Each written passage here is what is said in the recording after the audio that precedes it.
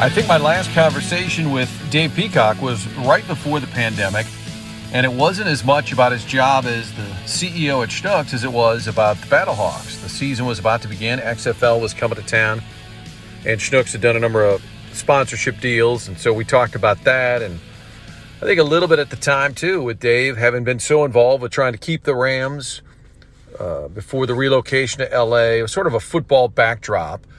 And then the Battlehawks begin, and it's popular, and it's about to really just kind of become a St. Louis thing. And I still don't know how much of it was trying to show the NFL or Kroenke that, hey, we're a great football town, and how much of it was just the novelty and the idea of going back to the Dome. Especially football fans who were into it for 20 years, used to go down to games and tailgate and just kind of hang out. And I remember at the time talking to Kurt Hunziker, who was the president of the Battlehawks. And they did a great job with the product, but he said, we'd sort of studied the market and had an idea what the demos would be. And he said, we were a little off. It was really more of like a college party. It was a big party crowd. It was kind of like the PGA on Sunday with Phil. It was kind of rowdy, Battlehawks game. So that's the last time we had talked to Dave. And there's a lot of different topics to get to, including the lawsuit that's coming up. He can't say a whole lot because, not surprisingly, Dave has been deposed. He'll probably be, I don't know if he'll be called or his testimony will be used, but certainly in the middle of that whole Rams move to L.A., Dave was involved in that. Also, his thoughts on what's happening with the MLS. Also spearheaded the first group trying to get Major League Soccer to town. And if you talk to people close to the Taylors or the current MLS group, St. Louis City Soccer, I think... Soccer SC, excuse me. I think a lot of them will tell you that some of the work that got done, laying the groundwork, was the first MLS movement. Dave was part of that. But very civic-minded guy, and that includes a special event on Thursday that we were going to talk about anyway. And I said, let's get together. We'll go over a couple different topics about children's literacy in the Ferguson, the McClure School District. A nice event involving Malcolm Mitchell, former Patriots Super Bowl champion who's gotten involved in children's literacy.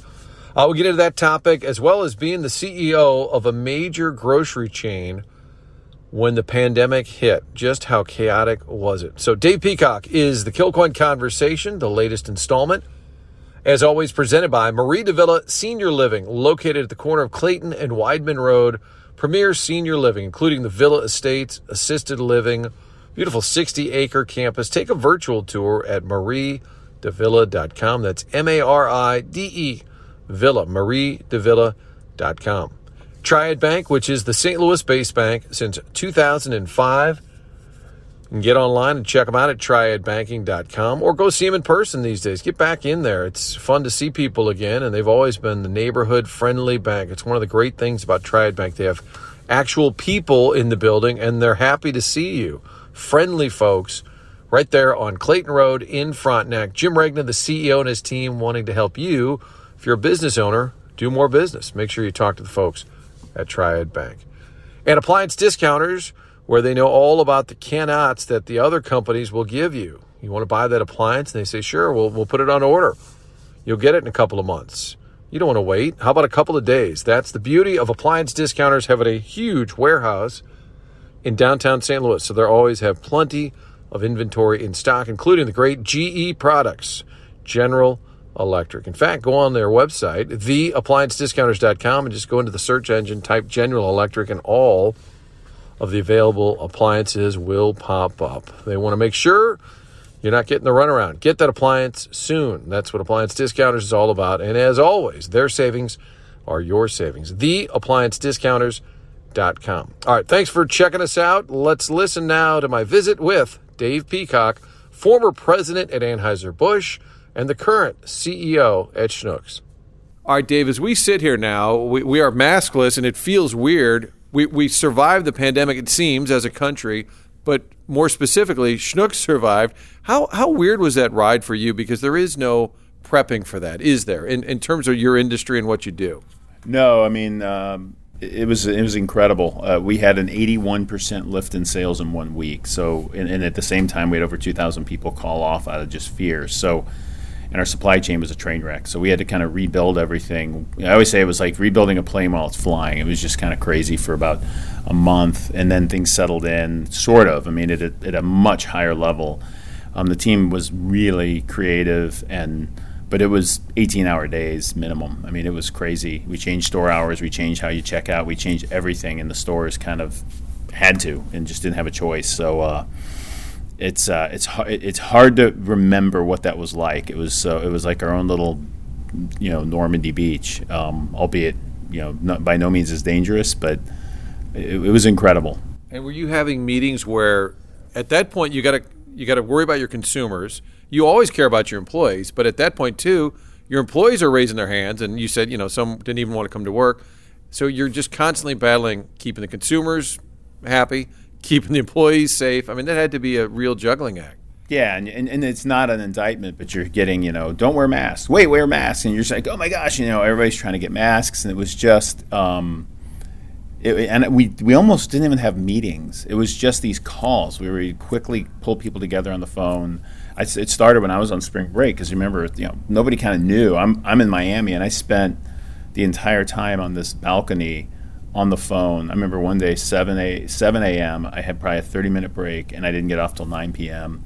Flew, landed, and literally went to stores the minute I landed. I mean, it was just insane. Worked through the weekends. It was just trying to get decisions made. And we did make decisions, and we really, I think if anything, we built confidence in our organization, because we empowered people like, hey, we got to go. We can't fumble around and talk about things too much. This is get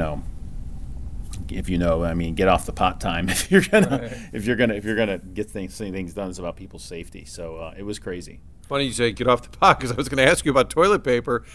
How crazy was that? And were you calling other stores and saying, what do you got? What do you got? I mean, I think one of the things I'll remember about the pandemic is going to the store and not finding toilet paper. Yeah, the empty shelves. I mean, when I landed, I remember it was like jarring, because we walked down the aisle, and there's spots. I mean, we're just not used to out of stocks, and then paper was empty, and they can't supply you because they couldn't keep up with production.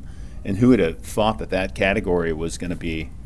I'm like, it was very odd, because I'm like, it's fairly known as far as what your usage is going to be. Because you're probably thinking meat, bottled water, right? Canned food, right. Whatever. And bottled water got tight too, but it was that we had plenty of. But it was, and we were on the phone with vendors and trying to get information about, hey, when's Charmin coming in? It was just, it was out of control. And then we pivoted and said, like, hey, we did a lot. I tell you, but the O'Laughlins were great. I mean, they helped us on people, because as we thought about it, I'm like, well, wait a minute, they're going to have a bunch of people that can't work because they have hotels. So we'll call lodging, hospitality management, that group. Yeah, exactly. They own hotels. So we pulled, I think in one day we pulled 600 other people in to help fill in spots. And then I'm like, hey, do you have toilet paper? And well, single roll, we'll take it.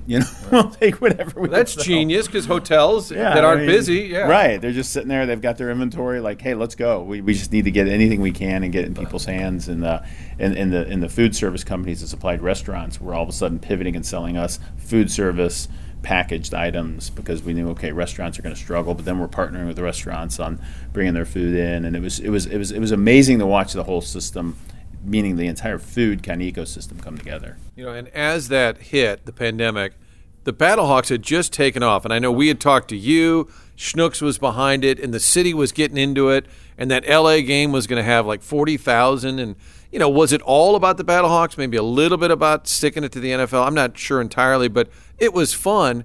And then that was a casualty, and it happened so quickly too. I mean, I guess it could still be coming back with The Rock, but that was sort of very disappointing. I went to that first game. I took my son, and Schnucks did a lot around it, and it was so fun. And I do think it was more about like community pride. I mean, you could say sticking it to LA or the NFL, but it was more about, hey, we are a football town. And people wanted to kind of flex that muscle, and it was not. And I'm like, hey, there's that, and then a week later, like the world's coming apart. It was unfortunate, but you do hope that comes back, because I think for decent football, people will go out, they'll show up in this market. I mean, I know people that I snuck into a high school football game last fall. I mean, I had the line say I was someone's parent, but just to get in and watch some football. It was. And I got a son who got to go to I think went to every Notre Dame game.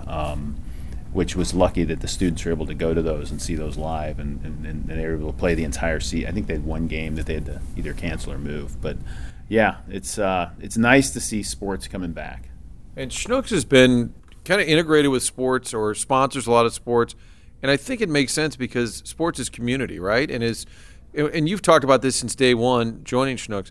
It's kind of a hangout. It's not just, hey, I got to get some groceries. Like, you'll run up there, you might see your friend, you might get a coffee, and it's almost like the old days where you would kind of meet up at the grocery store. Yeah, I think it is, and it's we do more with college than we used to. So, doing some things with the University of Missouri, talking to the University of Illinois, and then like you said, we sponsor all the major teams here, and with the Blues, we've got the little store in the stadium. We've got the similar at the Iceplex. I think we have 3 of those at Busch Stadium. And it's an important part of connecting with our community, and brand awareness is not a problem for Schnucks, thank God, but connecting to things that people are passionate about in St. Louis is important. So we're doing player appearances in stores, and the teams through COVID, because they're like, hey, we can't have fans, but we need your sponsorship. So we stayed with them, but they've been really creative in finding ways. We've done cooking schools with players and their wives and stuff digitally where they're virtual, and just some really creative things that we've done. The teams have been great in working with us. I've found myself less concerned with the Rams, like whether they win or lose, like kind of indifferent, Where are you in terms of those emotions? Yeah, I mean, it's funny. People ask, can you watch NFL football? And I'm like, yeah. I mean, it's watching Patrick Mahomes and what the Chiefs have done. We are. I mean, this almost like labels you. We are Tom Brady fans in our house and Patriots fans, which people can't believe. But I've got friends associated with ownership, and I know Jonathan Kraft pretty well. And the Krafts were always pro St. Louis. They were. They Robert Kraft will always say, "I signed the contract to buy the team from James Bush Orthwine at Brian Cave's offices in St. Louis, Missouri, looking at the arch." So he feels this is a football town, and the roots of the Patriots actually come from St. Louis. But no, I still love the game, and even watching what Brady did in Tampa Bay is incredible. I mean, we followed that story the whole time, and it's I don't root against the Rams. I don't root for the Rams. If they're good, I went to the Super Bowl. I took my son when Patriots went and played them, and I do think Aaron Donald is incredible. They've got. But I don't care. Like you said, they're just another team in the NFL. What about the lawsuit? Do they call on you? Have you been deposed, or will you be? Are you an interested observer? I had John Shaw on the podcast, and I was surprised to hear he hasn't been asked any questions because he knows a lot. I know he'd been out of it for a while. Are you watching this closely? Yeah, I'll say that, yes, I am probably more than an interested observer because of the lawsuit really being surrounding the more recent events than even when John was involved. Can't obviously talk about much and don't know a lot about what's the detail is around the case and what have you, but am definitely a witness, if you will, to the process. So it'll be interesting, and I guess they moved it down further because of COVID. So I don't know if now it's spring of 22. I think it's January or February of 22. Yeah. So we'll have to see, and I know what everybody else knows as it relates to a lot of depositions were taken, and so I imagine in the fact gathering, just the question is how good is the case, and we'll kind of see what transpires from there. Is it important for the city to win for maybe the optics, or is it the money? I mean, do you think? I would think the city wants to win, or the fans paying attention want to win symbolically, but also it could be money that could go to certain things. Yeah, I mean, obviously, depending on what the ruling is and the settlement or whatever they do, the money is super meaningful for St. Louis and the region.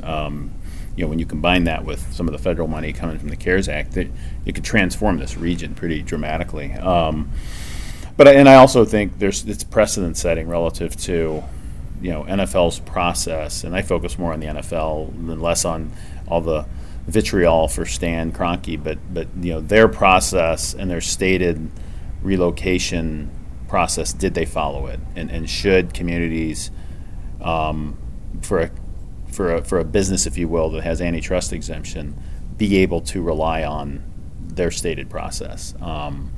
And I think that's kind of the bigger question that is more precedent setting. Now, I say that I don't think NFL teams are going to be moving around a lot. So this, at the same time, if you're the NFL and you're like, well, okay, we may move a team around once every 20 years.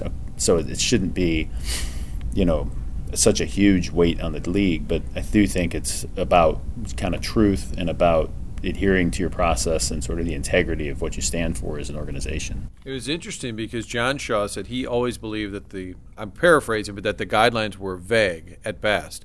And he reminded me the Rams sued the NFL over the relocation fee that they had to pay coming to. I think they lost in the courts, but there was sort of a history here with St. Louis fighting them over the topic of relocation, even when it was with the Rams being here. So I think it's not a new topic for the league, is it? No, and it's hard, right? I mean, these are usually teams that have had public funding that have supported them in some respects. Then you've just got the fan aspect, but then you have the business realities of a team, and so you put all that together. It creates a lot of drama. I mean, I'm always amazed that there isn't either a deeper book or even my gosh, seems like Netflix will buy any content, some kind of movie or miniseries on sort of St. Louis's NFL history, going from the Chicago Cardinals moving here, then leaving, then St. Louis Rams moving here, and then leaving. And almost getting the Stallions in the middle of it. The Stallions in the middle. I mean, just sort of this whole, it's amazing story. We designed fully to construction drawings a stadium. It wasn't built. I think it's the only time that maybe ever that the stadium was designed to that level of detail and not constructed. And yet the drawings still kind of sit. So, but yeah, it'll be interesting to see how it plays out. And it's gosh, you go back to when the team moved here in '95. Yeah, I mean, you're almost like a 30-year saga of what's gone on from when they decided to have a team move here to when the team's gone, and all the lawsuits and everything are behind it. So it's a full generation, if not two generations. What's your level of pride or excitement about the MLS stadium going up and that movement with Carolyn Kindle Betts? Your group, I would like to say, moved the ball down the field, and even though we didn't get the vote in the city to push it all the way over. I think this group has even said a lot of groundwork had been laid to kind of make it possible when the Taylors got involved. Give me your view on what's taken place so far. No, I think it's great. And I think to your point, and both Carolyn and Andy and others have been very honest about, hey, your effort helped. And I think if anything, it helped people realize both and galvanize around this idea. And the public vote in the city, and people were frustrated, I understand, with the county, and it was difficult since the stadium was going to be located in the city. I wish we had more regional collaboration, but at the time it was Steve Stanger and wasn't interested in being involved. But we only lost the vote by, I don't know, a little over 1,000 votes, so it was really tight, and I think that surprised a lot of people, even the mayor at the time. And so I think it helped people realize, hey, there's something here. And then the Taylors were in a position, as they've been so many times, to kind of lean in financially to make something happen in the region. They've done it with the Arch and Soldiers Memorial, and the Symphony, Forest Park. I mean, so many institutions to make this happen. It's going to be a game changer in that with NGA, which we all forget about. But when that middle corridor, I mean, at Schnucks, we've remodeled our downtown store, which was called Culinaria. We've renamed it to Schnucks so people know what it is, and we've remodeled our Lindell store. So we've spent a few $1 million getting those stores kind of dressed up, because we believe with all the work that's going to go on at the convention center, I think 5 years from now, people are going to be amazed at what Central Corridor and downtown St. Louis can look like and be, and then the economic benefit that should feed these other neighborhoods. I think it's this notion of leverage that strength of that entertainment district, if you will, to feed economically, not just jobs, but even just tax proceeds that help North and South St. Louis. So I think it's going to be great, and there's clearly fan support. We're going to be selling, hopefully, MLS stuff in our stores, and I think St. Louis is going to show up strong. And you look at the demos of the MLS, these are younger people. These are the 25-year-olds on their laptops drinking coffee that may, in fact, live in a loft, that may be, as opposed to a sports team where people will hop in their car and go. the hope is, I guess, that demographic kind of makes that a hub more than just going to a game, maybe living in that area. Yeah, I think that whole area becomes a real estate hotbed, and I think too that it's also it's one of your more diverse sports because the tickets are affordable, because the game is played by young people, and you know, whether that's suburban and it's the little kids are playing, or you know, people in the Forest Park, you go watch their pickup games all the time with 20-year-olds and people in their 20s. So I think that both the youth and diversity, and then just the energy that is brought by those kind of teams is going to be huge for our city, along with all the other development we were just talking about. You're civic-minded, obviously, and there is an event Thursday. Malcolm Mitchell, we mentioned the Patriots. He wins a Super Bowl. Great story. Football career ends briefly after injuries, but won a Super Bowl and is now an author.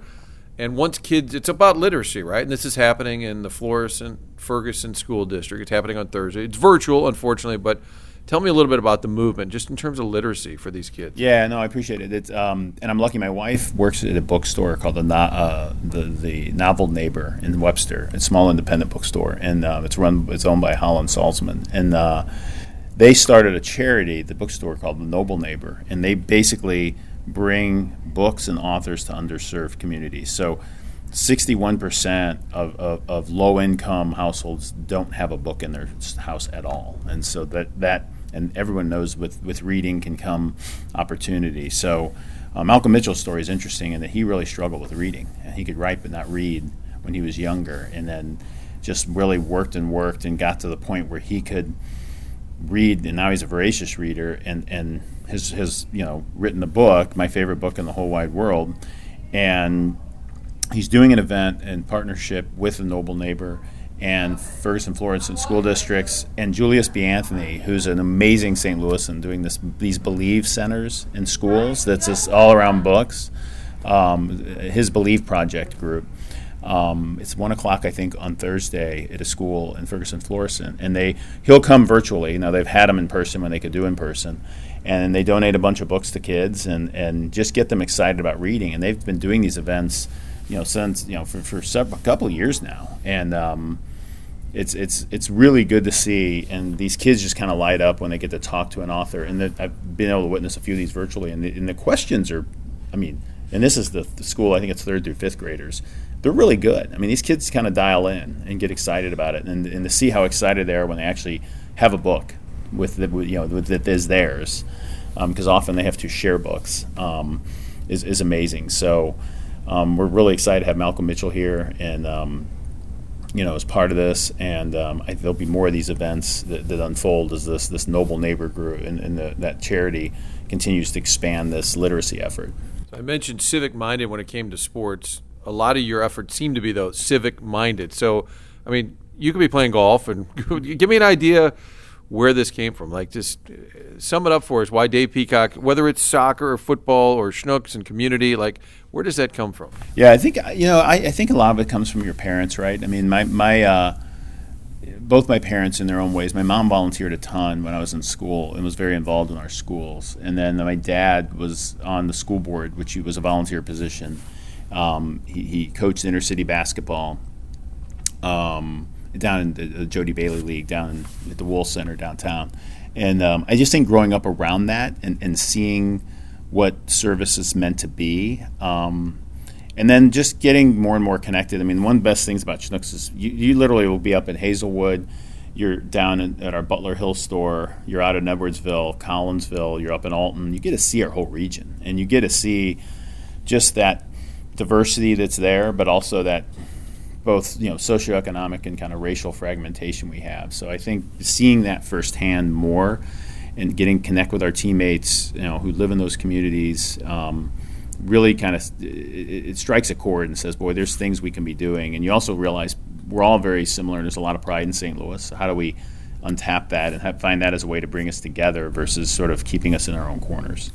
No doubt about it, Dave, very civic-minded when he spearheaded that movement, trying to keep the NFL. It absorbed, a good probably a year and a half of his life with meetings and trips, and he didn't get paid for any of that. And, he's been a well-compensated executive for a long time, but he doesn't have to do any of this stuff. But he really wanted it for St. Louis, wanted to fight till the finish, if he could, with the NFL and the Rams. He gave it his best, then tried to spearhead the soccer. Well, did spearhead the soccer.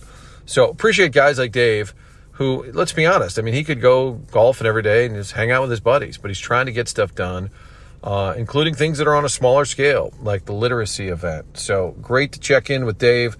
Reminder, you can always find us on Spotify or iTunes, all of the segments, including the previous segments, whether it was Tony La Russa, Mike Shannon, Mark Lamping. A lot of great feedback on the Trey Wingo visit from earlier this week. You can find all of those on scoopswithdannymac.com. The Kilcoyne Conversation, as always, presented by Triad Bank, Marie Davila Senior Living, and, of course, theappliancediscounters.com is the website for appliance discounters. I'm Martin Kilcoyne. We'll talk to you again soon.